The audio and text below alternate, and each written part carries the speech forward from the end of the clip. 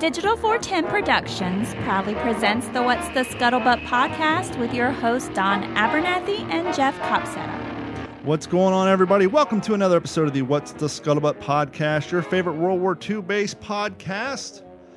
And the first episode of the new version of the What's the Scuttlebutt podcast. That's right, as you just heard Carrie say, this is now the What's the Scuttlebutt podcast with your host, me, Don Abernathy, and our new co-host. You've heard him on the show a few times, Jeff Copsetta. Jeff, how are you doing, friend?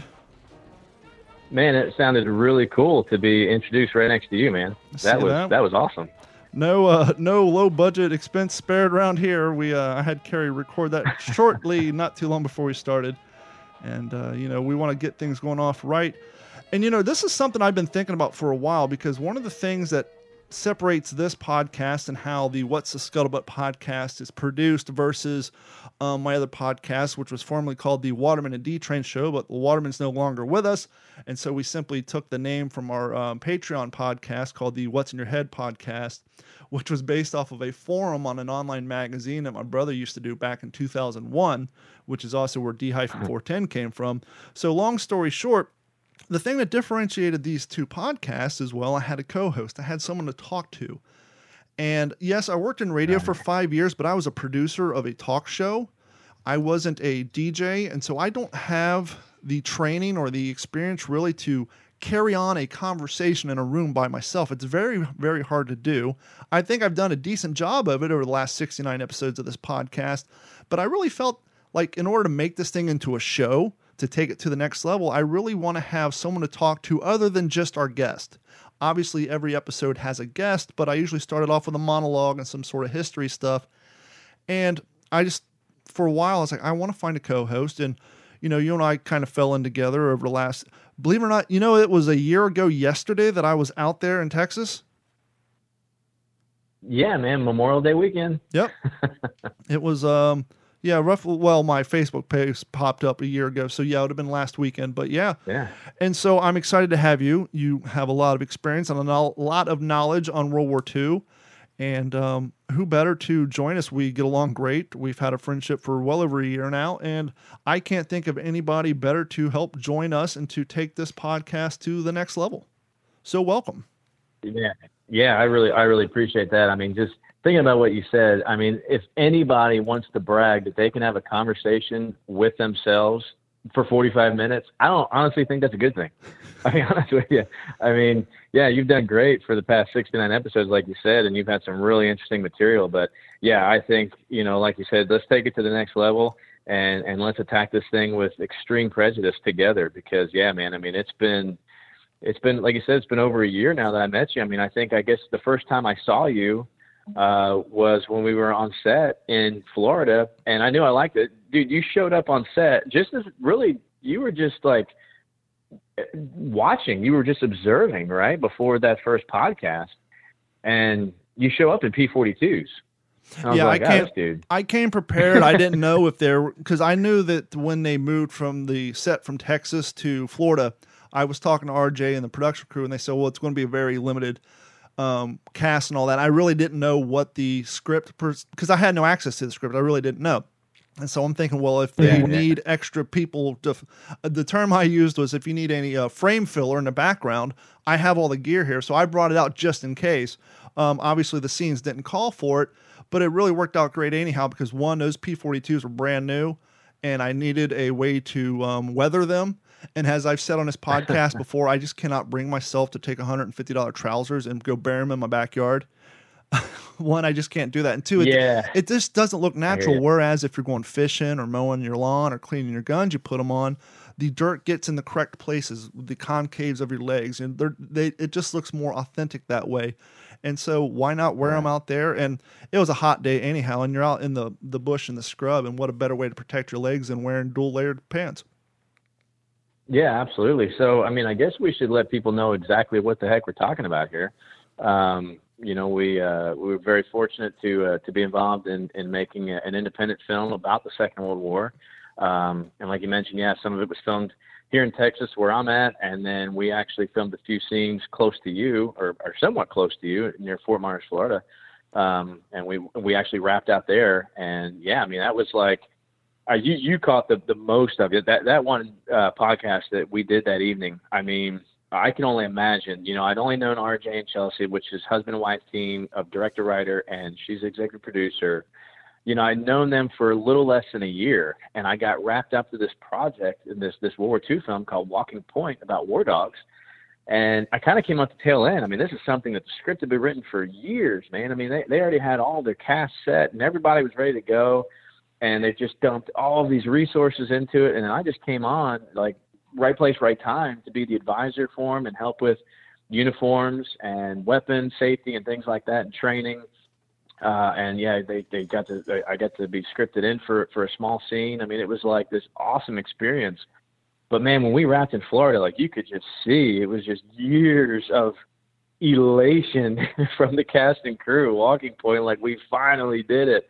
And you just happened to be there and probably catch one of the most awesome impromptu celebratory podcasts you've probably ever done. So, well, not only that, man, that's like you said, everybody on the cast had a huge, year-long, multi-year relationship. You came in near the end, and then I literally came in 2 days before the wrap. And so you and I are basically like the cousins to the new stepkids. But they're such great people that we all felt like we're all one family. I mean, I've known these people for, before the day of the shooting, they invited me out to the pre-shoot casting dinner. And so I was there for that. And then I was there for the shoot.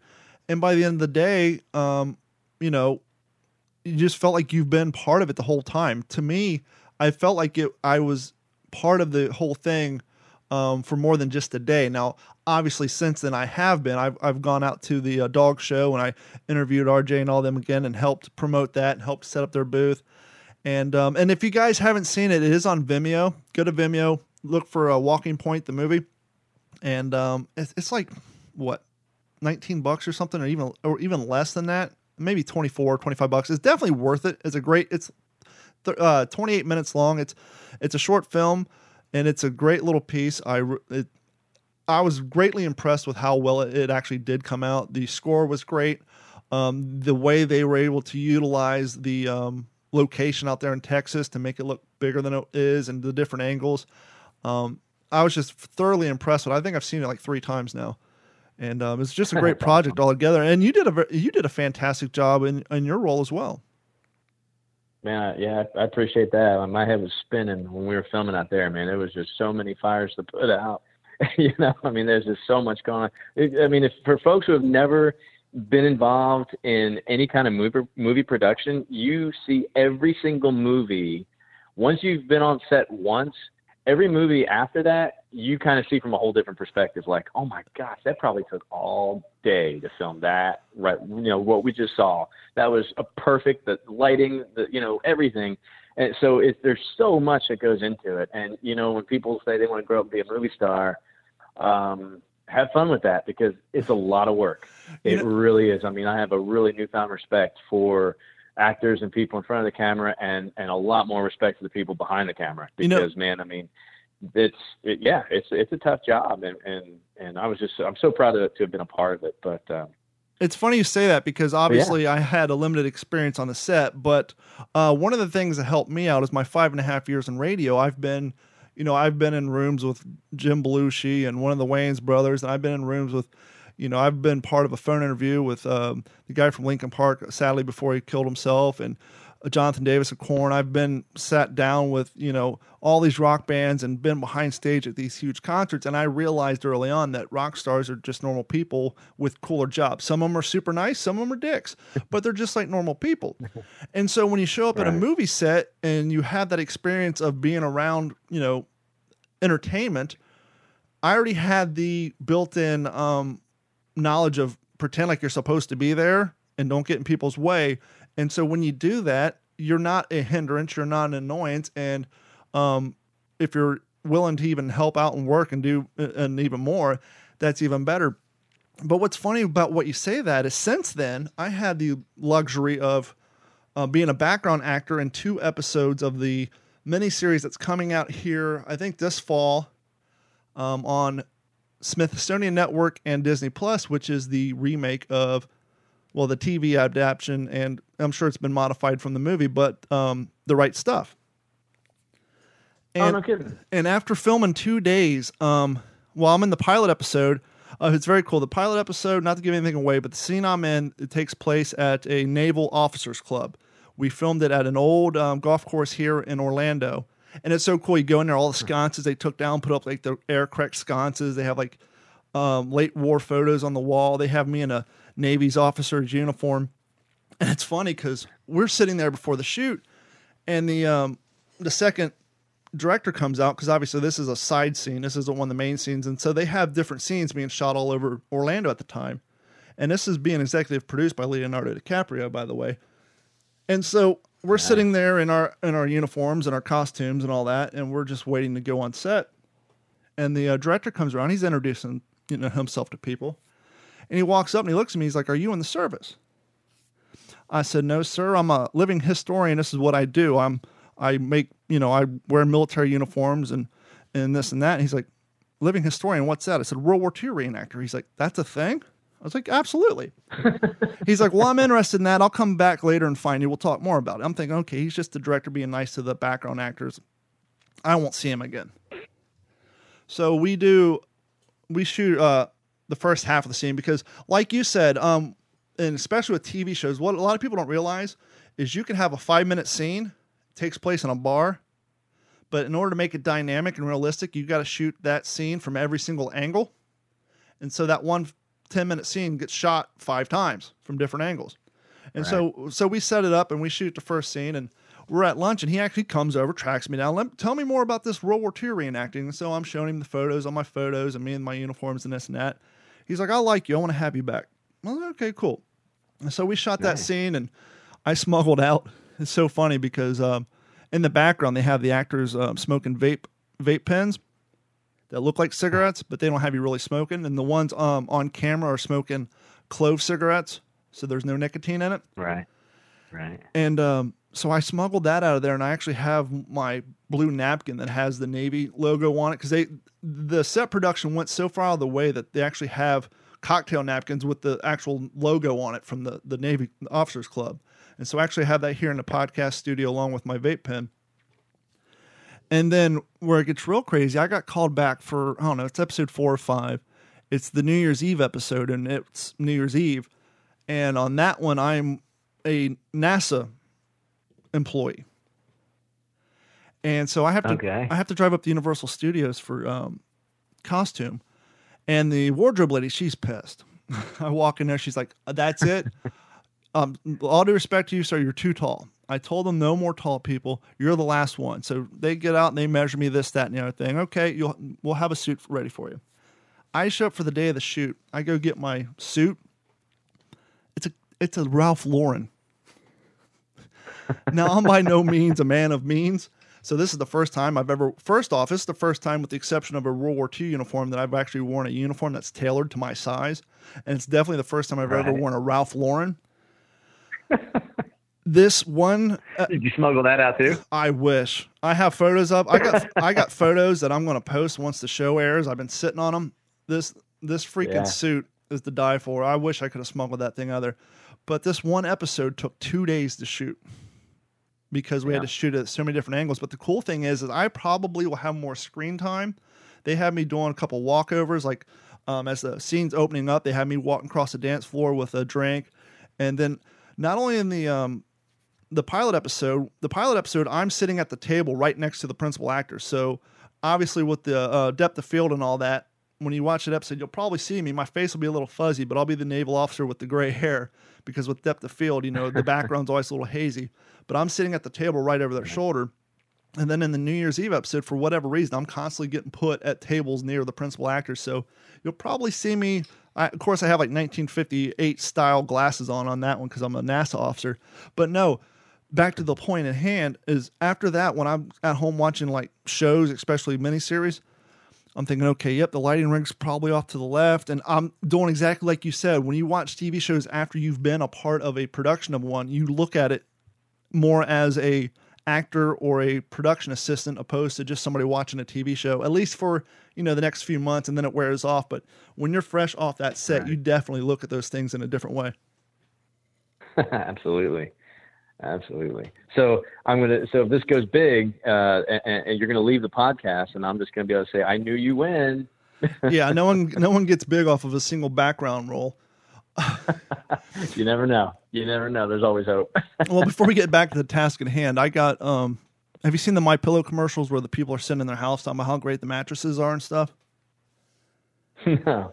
I got a casting call to do to possibly be selected for MyPillow thing, where they would send you actually the MyPillow, a mattress, and all this stuff, right? They're going to outfit your whole room and then pay you. But the problem is I have 3 parrots, 4 cats, a 14-year-old beagle, and a 4-month-old Boston Terrier. Where this comes into play at is if they select you, they're going to record at your house.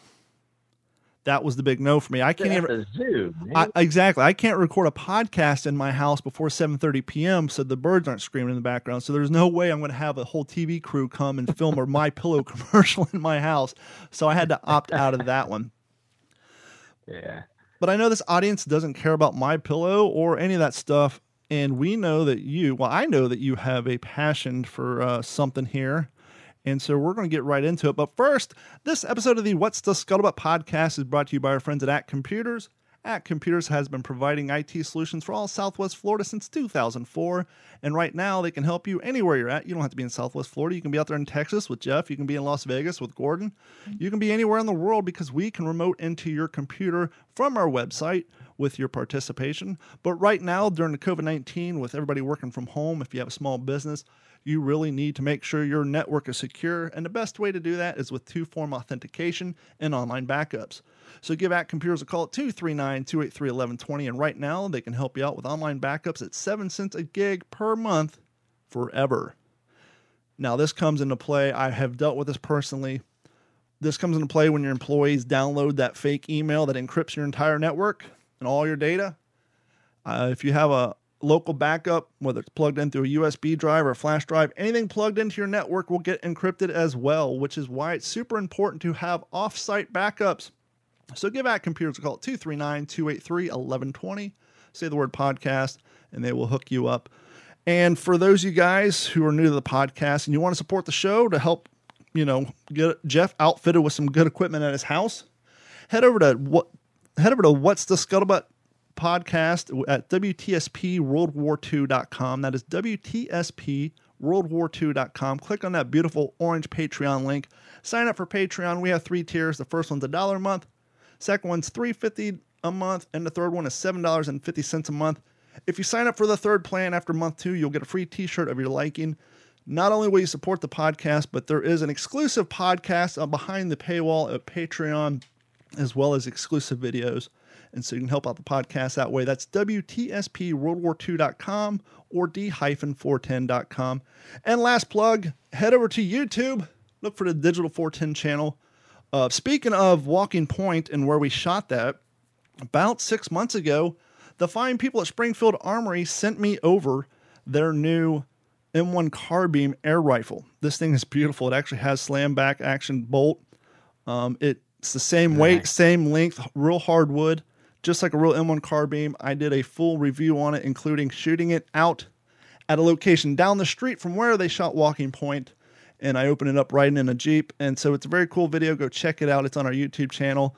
But back to the task at hand, and this is for you, Jeff. And this is the new battlefront, the air front, from which we seek out the enemy.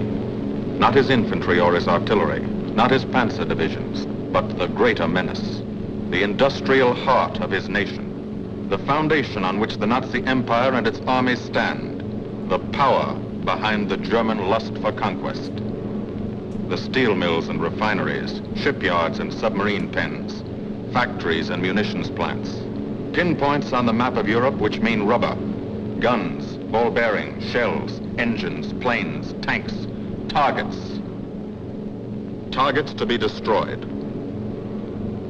And these are the destroyers, each with a belly full of bombs, and 10 men like the crew of the Memphis Belle. Pilot Captain Robert Morgan, industrial engineer from Asheville, North Carolina.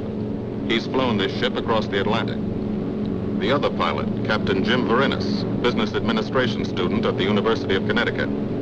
Radio operator and gunner, Sergeant Bob Hansen, construction worker from Spokane, Washington. Navigator, Captain Chuck Layton, chemistry student at Ohio Wesleyan. Engineer and top turret gunner, Sergeant Harold Locke from Green Bay, Wisconsin. Used to be a stevedore. Besides keeping the bill in order, he covers the sky above.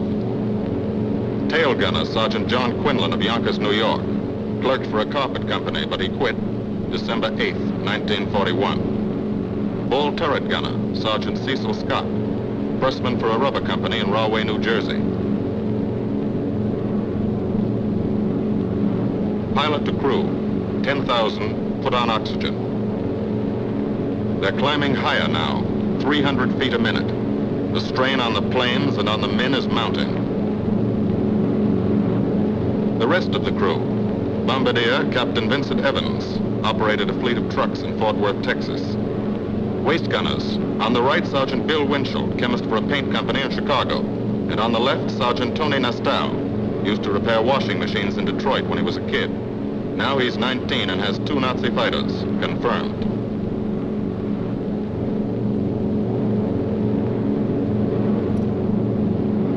It takes all of a pilot's strength to keep a 30-ton fortress in tight Now, formation. Jeff explained to me that when it comes to World War II, yes, he's got a passion for the Pacific, but he has a lifelong passion, hence the phrase long. I don't know why I said long, lifelong, but he has a long passion for that of the history of the Memphis Belle, and we thought, what a better way to bring you on the show as a co-host than to have a nice in-depth conversation about the Memphis Belle.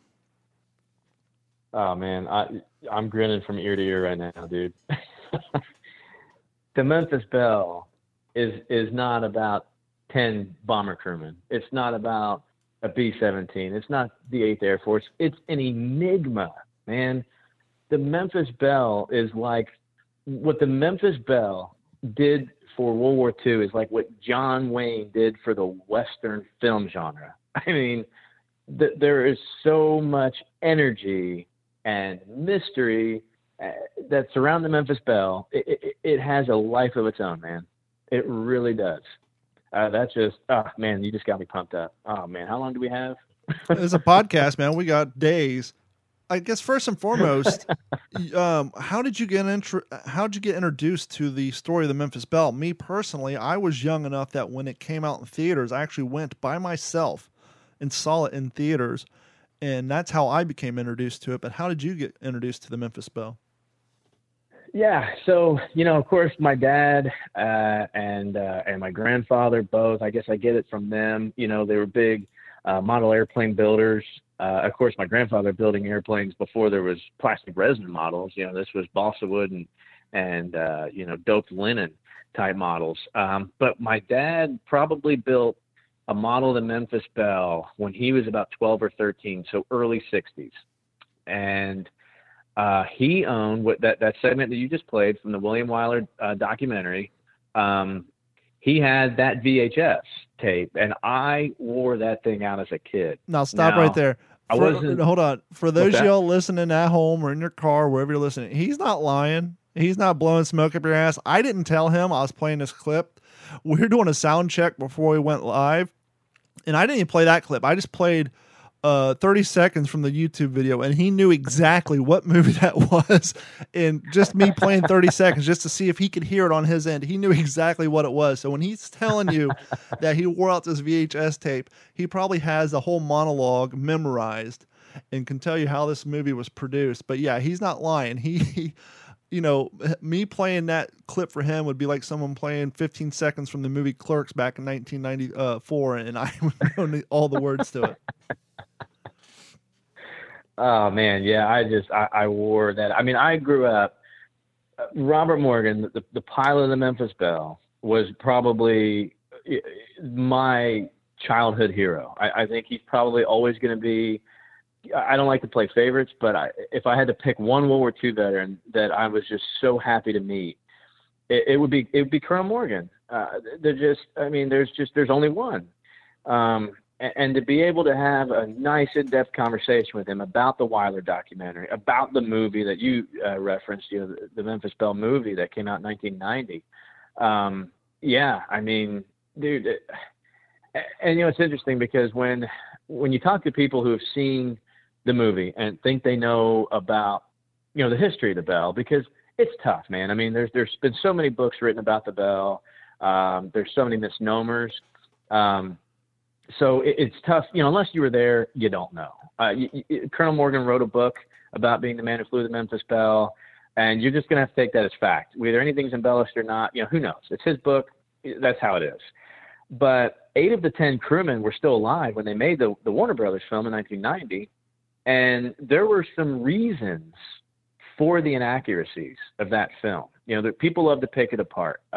Probably the one that stands out the most to folks is the Bell, made her last flight in May of 1943, before P-51D Mustangs were escorting for the 8th Air Force. Okay, what shows up in that movie?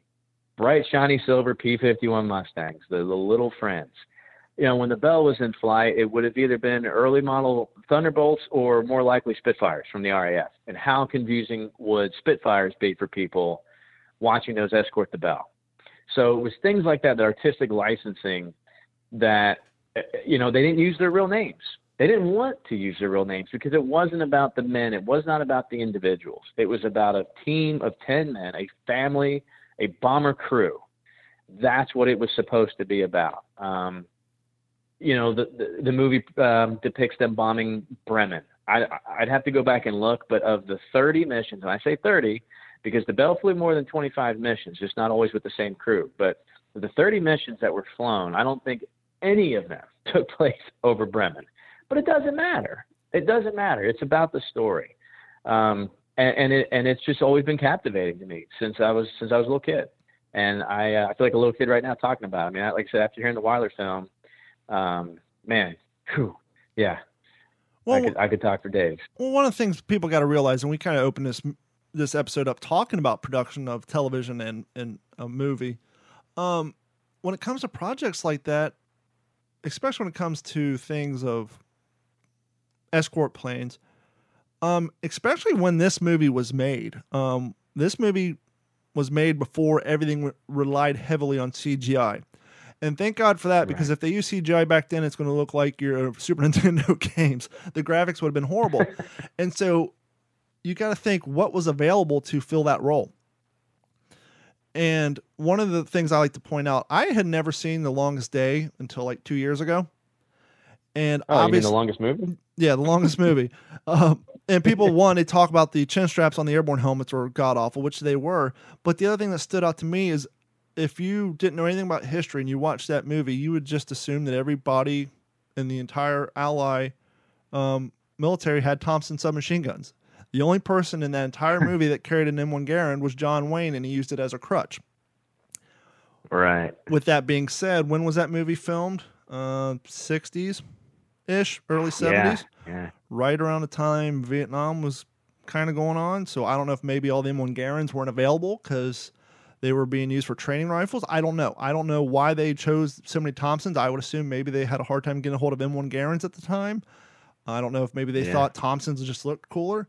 But there's always inaccuracies in movies and video games. And that's one of the hardest things being a living historian. But that's not only our cross to bear. You can talk to people who are diehard gearheads who will watch a movie and then complain about the inaccuracies of the descriptions of the motor they had in a particular year Mustang that didn't exist. And so we all have that cross to bear in our particular hobbies and our passions. And we just got to make sure it doesn't ruin the movie experience for us.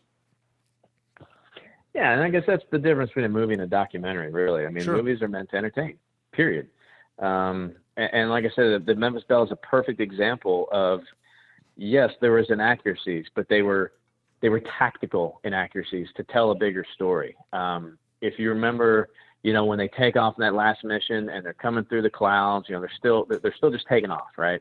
And all of a sudden the clouds break and they're looking at, right up under another B-17. And they almost collide. They got to kind of dive down and pull away. And there was almost a midair collision right there. That, as far as we know, that never, the Memphis Belle itself never experienced a near midair collision on takeoff like that.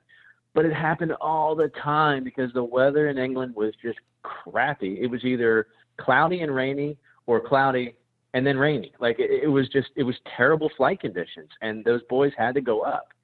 And, you know, very rarely they have a nice, clear, sunny day and you know, ceiling and visibility unlimited. Like, it just didn't happen in England. So there was mid-air collisions on takeoff. You know, it was just a regular thing. So it was just something that they wanted to bring to people's attention, that these were some of the dangers. You know what I mean? So I think the movie itself lends a lot of dignity to look beyond the crew of the Memphis Belle and just the 8th Air Force in general and what they, you know, the challenges that they faced. And I love the fact that you brought that out, because that is very important. And I often think of, as somebody who's read Robert Leckie's book, A Helmet for My Pillow, and, you know, With the Old Breed by E.B. Sledge, as well as Strongman Armed, Japan versus the United States Marine Corps. I know all of Robert Leckie's stories inside and out. But when you're doing a movie or a movie miniseries, you have time restraints. And there are some stories that are so important that the important is to get the story out there, not so much who the story happened to. And a perfect example is if you watch The Pacific, when Robert Leckie is at the hospital and he's talking to Captain Midnight, a.k.a. the guy who tried to steal a plane to fly away. Captain Midnight was telling him a story about how he was out on a work crew digging a slit trench, and they started getting strafing and mortar artillery fire from the Japanese, and they all jumped in the slit trench, and he could feel the lips of another Marine on his back who was praying to God, hoping he survives. Now, anybody who's read the books know that that did not happen to Captain Midnight. That actually happened to Robert Leckie. He was the one on the work detail, and that happened to him. But there was no reason to film an entire scene, production-wise, to film an entire scene to get that story across, when you can just give that story to another character and get the story across, because the importance is the story and the history, not so much who it happened to. Another example in that same series, when they're on Gloucester, and it's raining for days, and they're all getting flooded out, and Robert's trying to walk to the mess tent to do his duty because he got sent to a mess tent because he pissed off his commanding officer, and he's walking through the mud, his boondockers are slipping off, and he's falling down, and he screams, "Would somebody be a good guy and just shoot me?" That didn't happen to him. That actually happened to a character they didn't have in the movie called Red. And Red was at his wit's end. Red was so terrified of being there that he refused to take off his M1 helmet. No matter what they were doing, he'd always have his M1 helmet on. And the guys kind of played a prank on him one day. I think Chuckler knocked his helmet off, and then someone shot it full of holes with a Thompson, and he about had a nervous breakdown, and he freaked out. But once again, it's not important who it happened to. And in that case, they're not going to develop an entire character for that series to tell that one story. The importance is the frustration, the mental breakdown, the overwhelming desire to get the hell out of there, that they just took the story and the message and put it in. They made someone else the vehicle for that story. And that happens a lot, whether it's Band of Brothers, Pacific, Memphis Belle, or whatever. You got to let your knowledge not make you a prisoner of your own cell because you know the truth. The importance is that the message gets out there. Right. And in the case of the Memphis Belle, to have that many of the crew alive when they made the movie, should tell people, like, hey, the guys that were there are insisting that this is the way the story is told, so let's leave it alone.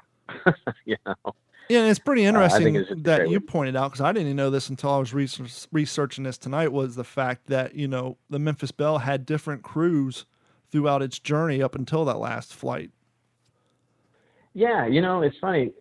All of the superlatives that are linked to the Memphis Belle, the first plane to fly 25 missions, first crew to fly 25 missions, whatever, none of those superlatives are true. It was not the first plane in the 8th Air Force to fly 25 missions. It was the third. In fact, Robert Morgan, yeah, exactly. Robert Morgan was not even the first pilot to fly 25 missions. The irony behind that is his co-pilot was the first pilot in the 8th Air Force, B-17 pilot, to fly 25 missions. Yeah, Captain Vernus, I think. Captain Vernus was the original. Yeah, Jim Vernus. And then Jim Vernus went on to... Wasn't he the one who went on to fly Hell's Angels, who actually finished before the Belle? Yes and no. He went on, so he flew the first 5 with the Belle, and Vernus and Morgan, remained good friends, very good friends, even after the war. And Morgan knew Vernus was going to get his own ship. It was only a matter of time. He was just too good of a pilot.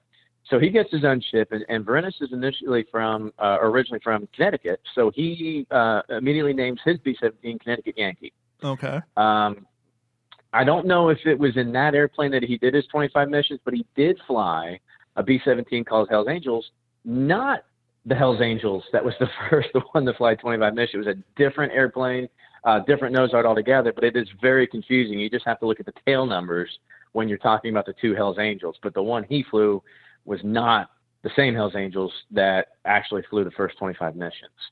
Because when Morgan's, when he knew he was coming home, he got to essentially handpick who he was going to take home. And of course, there was nobody better than his good old co-pilot, Jim Verinis. And at the time, it was not, in fact, I think it wasn't until like 1999 that it was confirmed that Verinis was actually the first pilot to fly 25 missions. So either he knew that, either he was keeping track and just kind of kept his mouth shut, like, who cares? I'm going home anyway. Yeah. Or if he just simply didn't know, just kind of get lost in the sauce. I mean, I can tell you firsthand, when you're over there, you're not counting how many missions you're doing.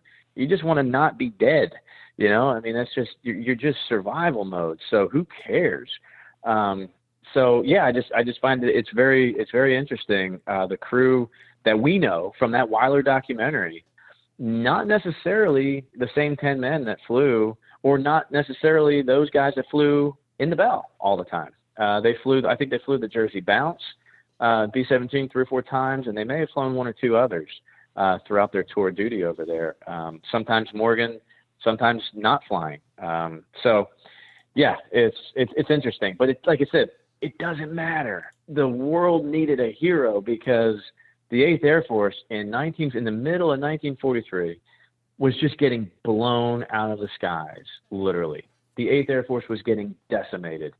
And, when we think about World War II, if you think about what the Marines did in the Pacific during World War II, they fielded 6 Marine divisions, took countless islands that nobody's ever heard of, besides the ones that are overdone, like Tarawa and Iwo Jima. And I don't mean that in a mean way that they're overdone, but there's other islands, right? There was other struggles. There was guys that died on islands that people have never heard of. It's but kind the of 8th Air Force alone lost more KIA from the 8th Air Force than the entire Marines during World War II. That's incredible. And this documentary came out in 1944. And if any of you are a little jaded and think, well, how much help can a documentary do? Go ask any your naval recruiting officers from the mid 80s what the recruitment numbers were like after Top Gun came out. Top Gun. Right. And so you have this absolutely. You have this air group just getting decimated. Their numbers are getting lower. It's 1944. You need enlistment. Obviously, some people think the glamour's in the Marines or the Army. And furthermore, because of the type of work that was going on in the Air Corps, they had higher restrictions as far as eyesight. You couldn't be colorblind. You had to have more physical stuff, and so they were turning away more people that didn't meet their requirements to be pilots. And so how do you get those numbers increased? Well, you put out a documentary like this. And for you young cats, you got to realize something. This was shot on either 8 or 16 millimeter. And they didn't have a sound guy up there with his laptop recording sound. All of the sound was actually done post-production. And the actual crewmen when they finished their mission and they went back and they were doing their war bond drive, they got sent out to California to do voiceover work. And so here you have real airmen who fought all these missions, and now they're sitting in front of a microphone. And if you've never sat in front of a microphone and tried to have a conversation like Jeff and I are doing right now without it sounding stilted and, scripted, and to have it sound like real war conversation over the radios, for the year this thing came out and the technology and you wouldn't know. If you just watched it, you just assumed that somebody's up there and had the plane mic'd up and they're recording a conversation. Yeah, I would have never known. I mean, I guess I never really thought about it. But yeah, you're absolutely right. I mean, there's some really great footage, but a lot of that footage that you see of them flying around and they're putting their oxygen mask on, Captain Morgan's putting the helmet on, or they're hitting flak, they're just circling England. They're not anywhere near the battlefront. Like you said, it's all post-production. But I think it's interesting. And when Weiler, there was something about the Bell, when he saw the Memphis Bell, there was not like this, it's misleading in the movie. Oh, these guys are about to fly 25 missions and everybody's, rooting for them and we're going to have a big party the night before and all that. Like that. No, that's a bunch of hogwash. But, the Hells Angels, like you mentioned, Hells Angels was slotted to fly 25 missions before the Bell. And there was a mystique. It was the nose art. There was something about that airplane that drew William Wyler, who did that documentary. And I think there was even a conversation between Cap Morgan and Wyler when he, hey, what would you have done had the Bell crashed? What if we didn't come back to this last mission? And he said, I had plenty of footage from Hells Angels. I'd have just ran with that one. Mm-hmm. It's just a kind of a right place at the right time. But I'm just so happy that Wyler recognized something in the Memphis Belle. There was just something about it, and not to take away from anything that the Hells Angels accomplished or any aircrew accomplished during World War II. The Memphis Belle is not what the Memphis Belle did. It's what they all did, and they've just become a symbol for it.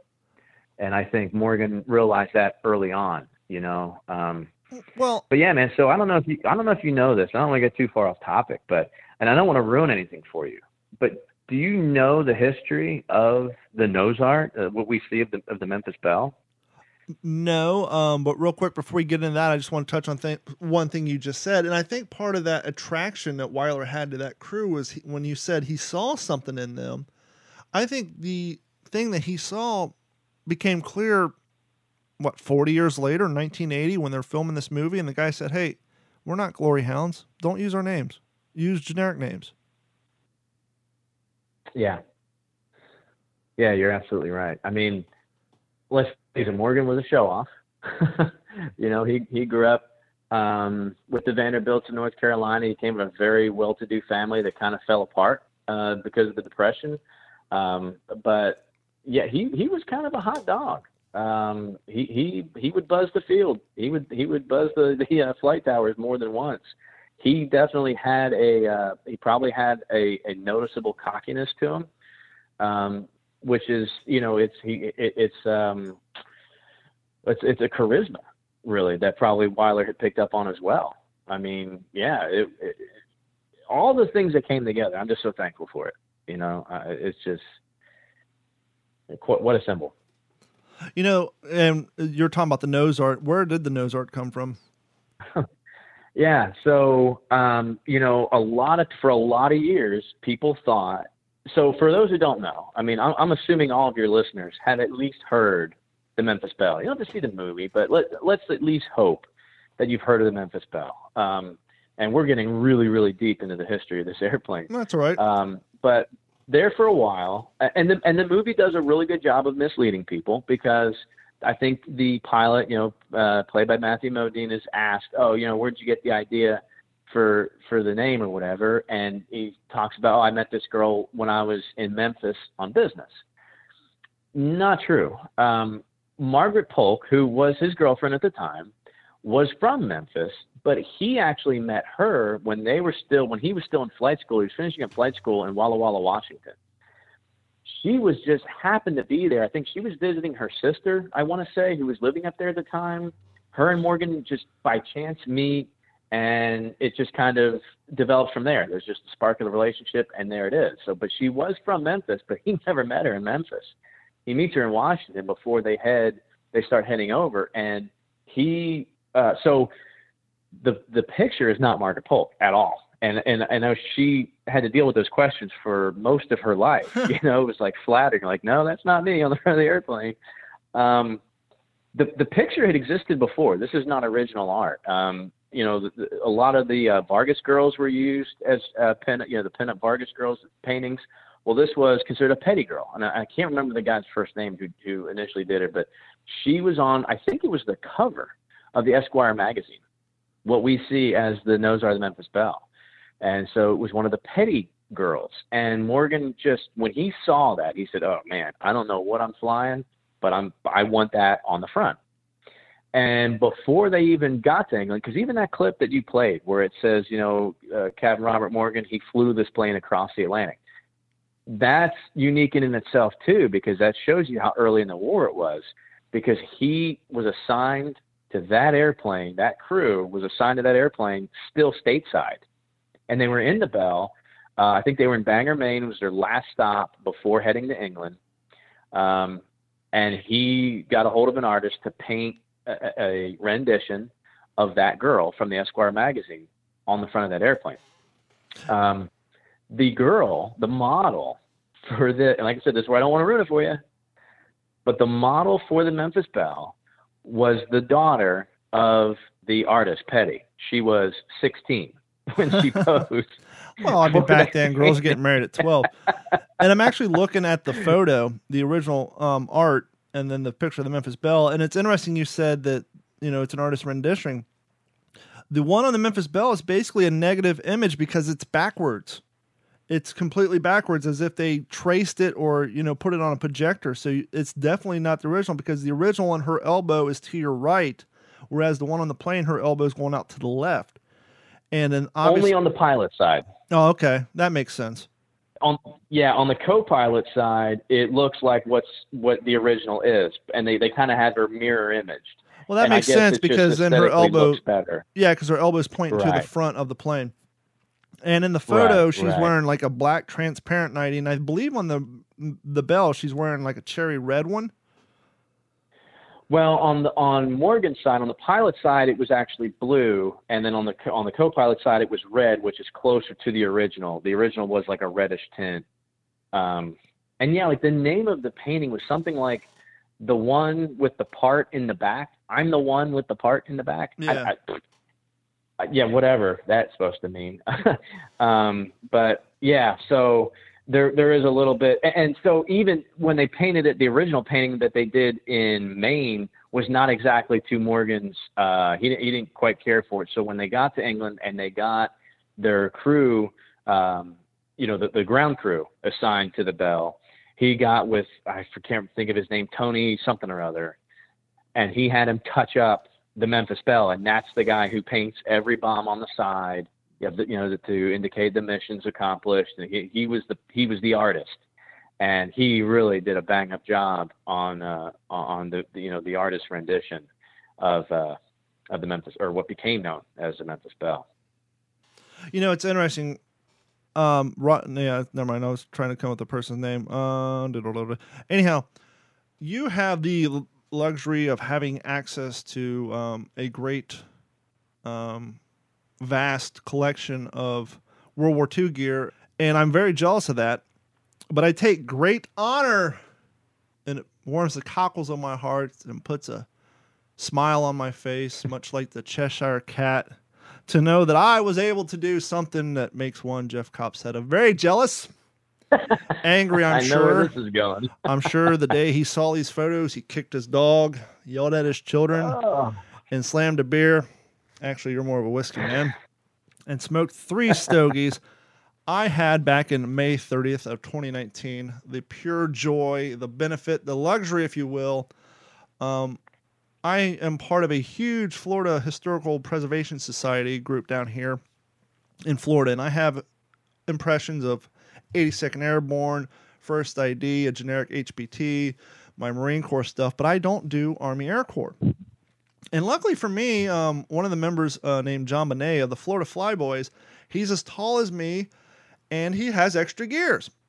And they asked me to come out, because I was at an event at this air show already. I think it was Sun and Fun, if I remember correctly. And the movie Memphis Belle was out there, and that's the one they used, as the name implied, in the movie. And they asked me to join in, and they originally said, "Hey, you're going to be out there. Can you just bring your HBTs and your HBT hat? You can be one of the crewmen. We want to recreate. One of the ground crew guys. We want to recreate a photo." And I'm like, "Sure." And so I brought my Boondockers, and because I was doing, I think I was doing 82nd that weekend, but I brought my Boondockers and my Army HBTs, and I pulled in the parking lot, and John's like, "Hey, would you rather do flight crew?" He's like, "I got the flight suit, the jacket, the Mae West, the parachute."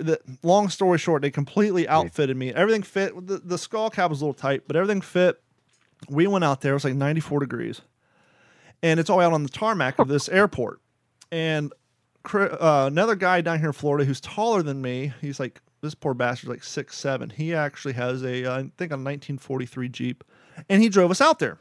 Okay, cool. So we have all our bag. We're wearing the wool, the bomber jackets, the flight suits, the whole nine. It's 93 degrees, and we're out there. And not only are they doing a photo shoot, but I actually had the gentleman on, and he's working on a documentary about living historians and all that. So he's shooting some B footage. And so we're out there, and it's hot. And we finish up the shoot, and now it's time to go back to our bivouac, but the Jeep's nowhere to be found. And so not only are we wearing all the gears, but we got these flight bags full of stuff to make them look realistic and all that. And we have to make probably the 1.5 mile trek back to our bivouac wearing this full flight suit gear. And this is the first time in a Florida event I ever got heat stroke. I got back, took off all the gear. I put on my, actually I was doing Marine Corps. I put on my P-41s. And I was just laying under this mess fly on the ground, and the whole world was spinning. I drank water. Long story short, I couldn't finish the weekend up. About 4 hours later, I climbed in my car and drove home. I had heat stroke for like 2 days because sitting out in that hot Florida sun in the middle of May doing a photo shoot. But it was worth it because I still have these photos, and they're actually up on our Facebook page. And when Jeff saw those, that's when he explained to me his childhood lust and desire for all things Memphis Belle. And the joke was, because I'm 6'5", they said, well, do you want to do flight crew? And I said, yes, under one stipulation. They said, what's that? I said, I get to be the ball turret gunner. And so I have this photo of me crouched down next to the ball turret. And then there's one where they had the hatch open, and because obviously you're not allowed to get in it, but they had the hatch open. I put my feet in it, and I had the ground crew guys look like they're pulling me out of it, but I'm like 6'5", the ball turret gunner. Not happening. Oh. But it was such a great day, and the photos are just fantastic. And we'll put them on the webpage along with this episode at WTSPWorldWar2.com. I want to give you a little update. June 6th is right around the corner. Now, it's kind of, you're talking about how there are certain islands in the Pacific Campaign that everybody knows about, and there's some that's overlooked. And I think you and I can agree that when people say here D-Day, they think June 6th, 1944, whereas you and I probably think August 7th, 1942 when we landed on Guadalcanal. But hey, that's just you and I. Right. But the pandemic has destroyed all of our hobby. Everything's been canceled. But next weekend on June 6th in Zephyr Hills, Florida, at a museum, they're having a D-Day living history event. And I just completed a D-Day impression. I've had just about everything for the longest time, but the key thing I was missing was an invasion belt, which my buddy Art about 4 months ago was downsizing his collection, and he sold me his original one for wow. I'll be honest with you, I got the thing for $50. So that was a no-brainer.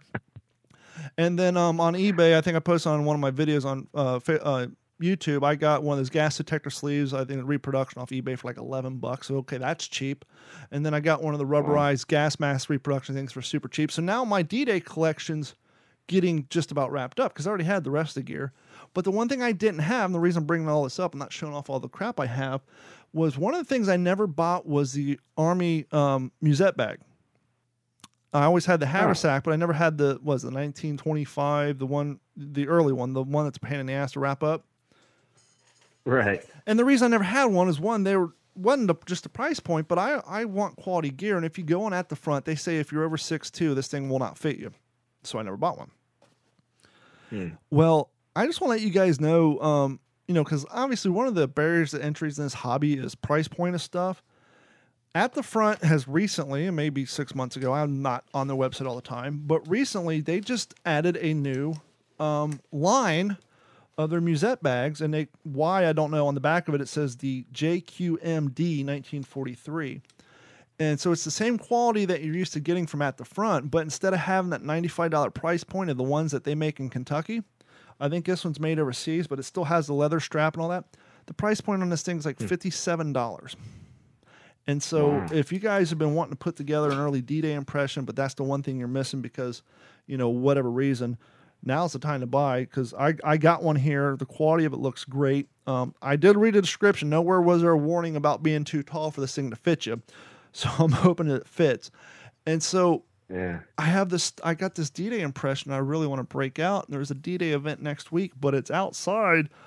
And it was 95 degrees today here in Florida. And I don't know if how hot it's going to be next weekend at a museum outside wearing wool pants, wool trousers, an M41 jacket, helmet, invasion vest, gas mask, the whole 9 yards. So I'm still up in the air if I'm going to go to the event. I really want to because I'm fiending. I haven't been to an event since all this stuff started. Actually, the last event I went to was up in Georgia, which was a great time, but it got down to, I think, 43 one night. And sleeping on the ground in tent, 43 weather when you're used to living in Florida. Now, I know you northern boys like, you got puss. Yeah, look, when I lived in Ohio, I put on shorts when I got to 50. I get it, but I've been living in Florida for 19 years now. I got thin blood. And so that's something you guys can look out for. Yeah, I mean, I hear you. It's just kind of one of those things that anticipation is just going to make it that much sweeter. Because, it's just, I don't know if there's an end in sight. Which makes a platform like this podcast right here that much more important. I hope people have stuck around this long. They got past your My Pillow talk at the beginning, and they're still hanging around. What are you saying? My Pillow talk put them to sleep. See what I did there? But no, I mean, it's important. Like I say, it's important to keep this stuff going and keep it alive. And hopefully, people will be turned on more to podcasts and listening. Or watching a video podcast from home because, I mean, I know there's thousands of reenactors all over the world, really, probably just anticipating this D-Day anniversary, and it's just not going to be the same. But just keep trucking along. Just got to keep attacking, always attacking, man. That's what we got to do. It's like daylight bombing raids. Just keep sending more bombers and just keep pummeling the countryside until they give in. And that's what we're just going to have to do with this. And just weather the storm. And when it's all over and the dust clears, we're going to come back with a vengeance and keep the memory of World War II veterans alive, man. So I was telling you a few weeks ago that I had a line on a reproduction Holly liner. Uh-huh. The one I'm affectionate, and I'll post pictures on Instagram here soon. I'm affectionately referring it to as the Hollywood Holly liner because allegedly it wasn't made for the production, but it was made from the same molds that they used for the production of the Pacific. And I got the thing, and it's great and all that, but where I was a little disappointed because in the description, in the photos, it looked like it was complete because what they actually did is in the plastic, they put a material texture to it. But this particular Holly liner, they didn't put the cloth on the top, so it's all plastic. And that's a little disappointing, but I was talking to a guy who actually just created a Holly liner using an actual compression liner, and he told me what material he used. So I'm thinking I might get brave, pop the rivets out, take out the webbing, and try to finish this thing up and then put it back together with the correct webbing so I can complete a quality Guadalcanal impression. But I haven't decided if I want to risk trying to do that thing or not myself. But, it's just we all have those bucket list items. I'm kind of like an M1 helmet fanatic, and I just I have a few front seams, and I just picked up a D-Bale helmet for my airborne impression. Sadly, the person who for some reason restored it, he put the 506 spade on both sides of the helmet, which is completely wrong. You're supposed to have the spade on the left, and I think the E logo or whatever regiment you're in on the right. But I do 82nd, so that's I got to get the paint thinner for that and clean that off and turn that into an 82nd airborne helmet. But only thing left on my list now is a front seam fixed bale helmet that I'm going to need to go with this Hollywood Holly liner for my Guadalcanal impression, and then my days of buying M1 helmets will be over. Basically, what I do is every time I buy a front seam, I sell one of my rear seams. Because when I first started, I didn't know anything. I was just buying rear seam helmets. So basically now I swap it. Right. I buy a front seam and I get rid of a rear seam so I can get my collection thinned out. There you go. So how you feeling, bud? All the more reason for people to subscribe, man, and pour money into this podcast so you can buy more M1 helmets. Right? Actually, no. To be quite honest with you guys, none of the money. I have done 100 and I'm trying to do a count. 100 and I just did season 2 episode. I've done like 123 episodes of what used to be called the Waterman D Train Show. I've done, I think this is episode 70. I'll have to count of the What's the Scuttlebutt podcast, 13 episodes of the Fail to Fail podcast, and like 8 of the Patreon podcast. I have not been paid for a single one of them. All the money we make off of Patreon, the money we make off of t-shirts, stickers, all that all goes back into the production. We got a mixing board here, new microphones. So no, if you support the show through Patreon, through whatever, that money's not going to go to my M1 helmet collection. That's going to go to getting a nice microphone out there to Jeff, more equipment. It all goes back into the company, all production costs. I haven't took a single paycheck for any of this stuff. With that being said, I will be honest, especially like when I go to Georgia and I do a podcast episode on there, I will buy some gas money, to help facilitate the production of the show. But no, I have not taken any money out to buy stuff. Screw it. I'll be honest with you. I've actually taken my personal money, put it in the company, then use that to purchase World War II stuff so I can write it off in taxes as a production cost. But no money actually goes to me. So how are you feeling? You feeling comfortable with being the new co-host of the What's the Scuttlebutt podcast? Well, man, I'll be honest. I mean, between my knowledge and my good looks, I think we're going to make a good team. And my lack of knowledge and my kind of scary looks, you're the new yin to my yang, I bring in the male audience. Maybe now you'll bring in the female audience and some other parts of the audience. And, we'll level this thing out and we'll take it to the next level. And, we'll keep on doing what we do. There you go. Absolutely. It'll be interesting to see because you'll have access to people that I don't have access to. And so there'll be episodes where you and I will do a 20-minute monologue, and then there might be a 40-minute interview with just you and a vet out at a place in Texas or, Wyoming somewhere. And then there may be an episode where you and I do a 20-minute monologue, and then it's just an interview of me and a veteran.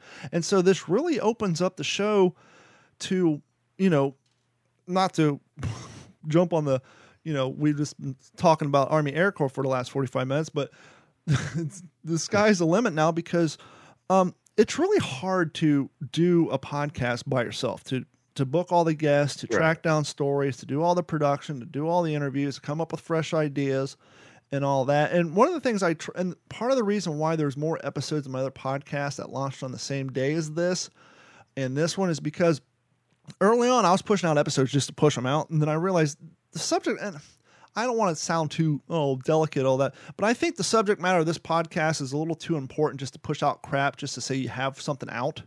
And so early on, I decided I wasn't going to do an episode for the sake of doing an episode. I wanted to do an episode when I had something to talk to, when I had a story to tell, when we had history to get out there. And so that's kind of why sometimes there may be 2 or 3 weeks where there's no show. But now with Jeff being here, now we can combine ideas, bounce things off each other. Like I said, he can interview people, I can interview people, we can interview people together.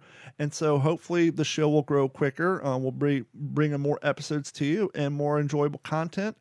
And thank you guys so much for your continued support. And like I said before, if you want to head over to WTSPWorldWar2.com and join Patreon, that'll help.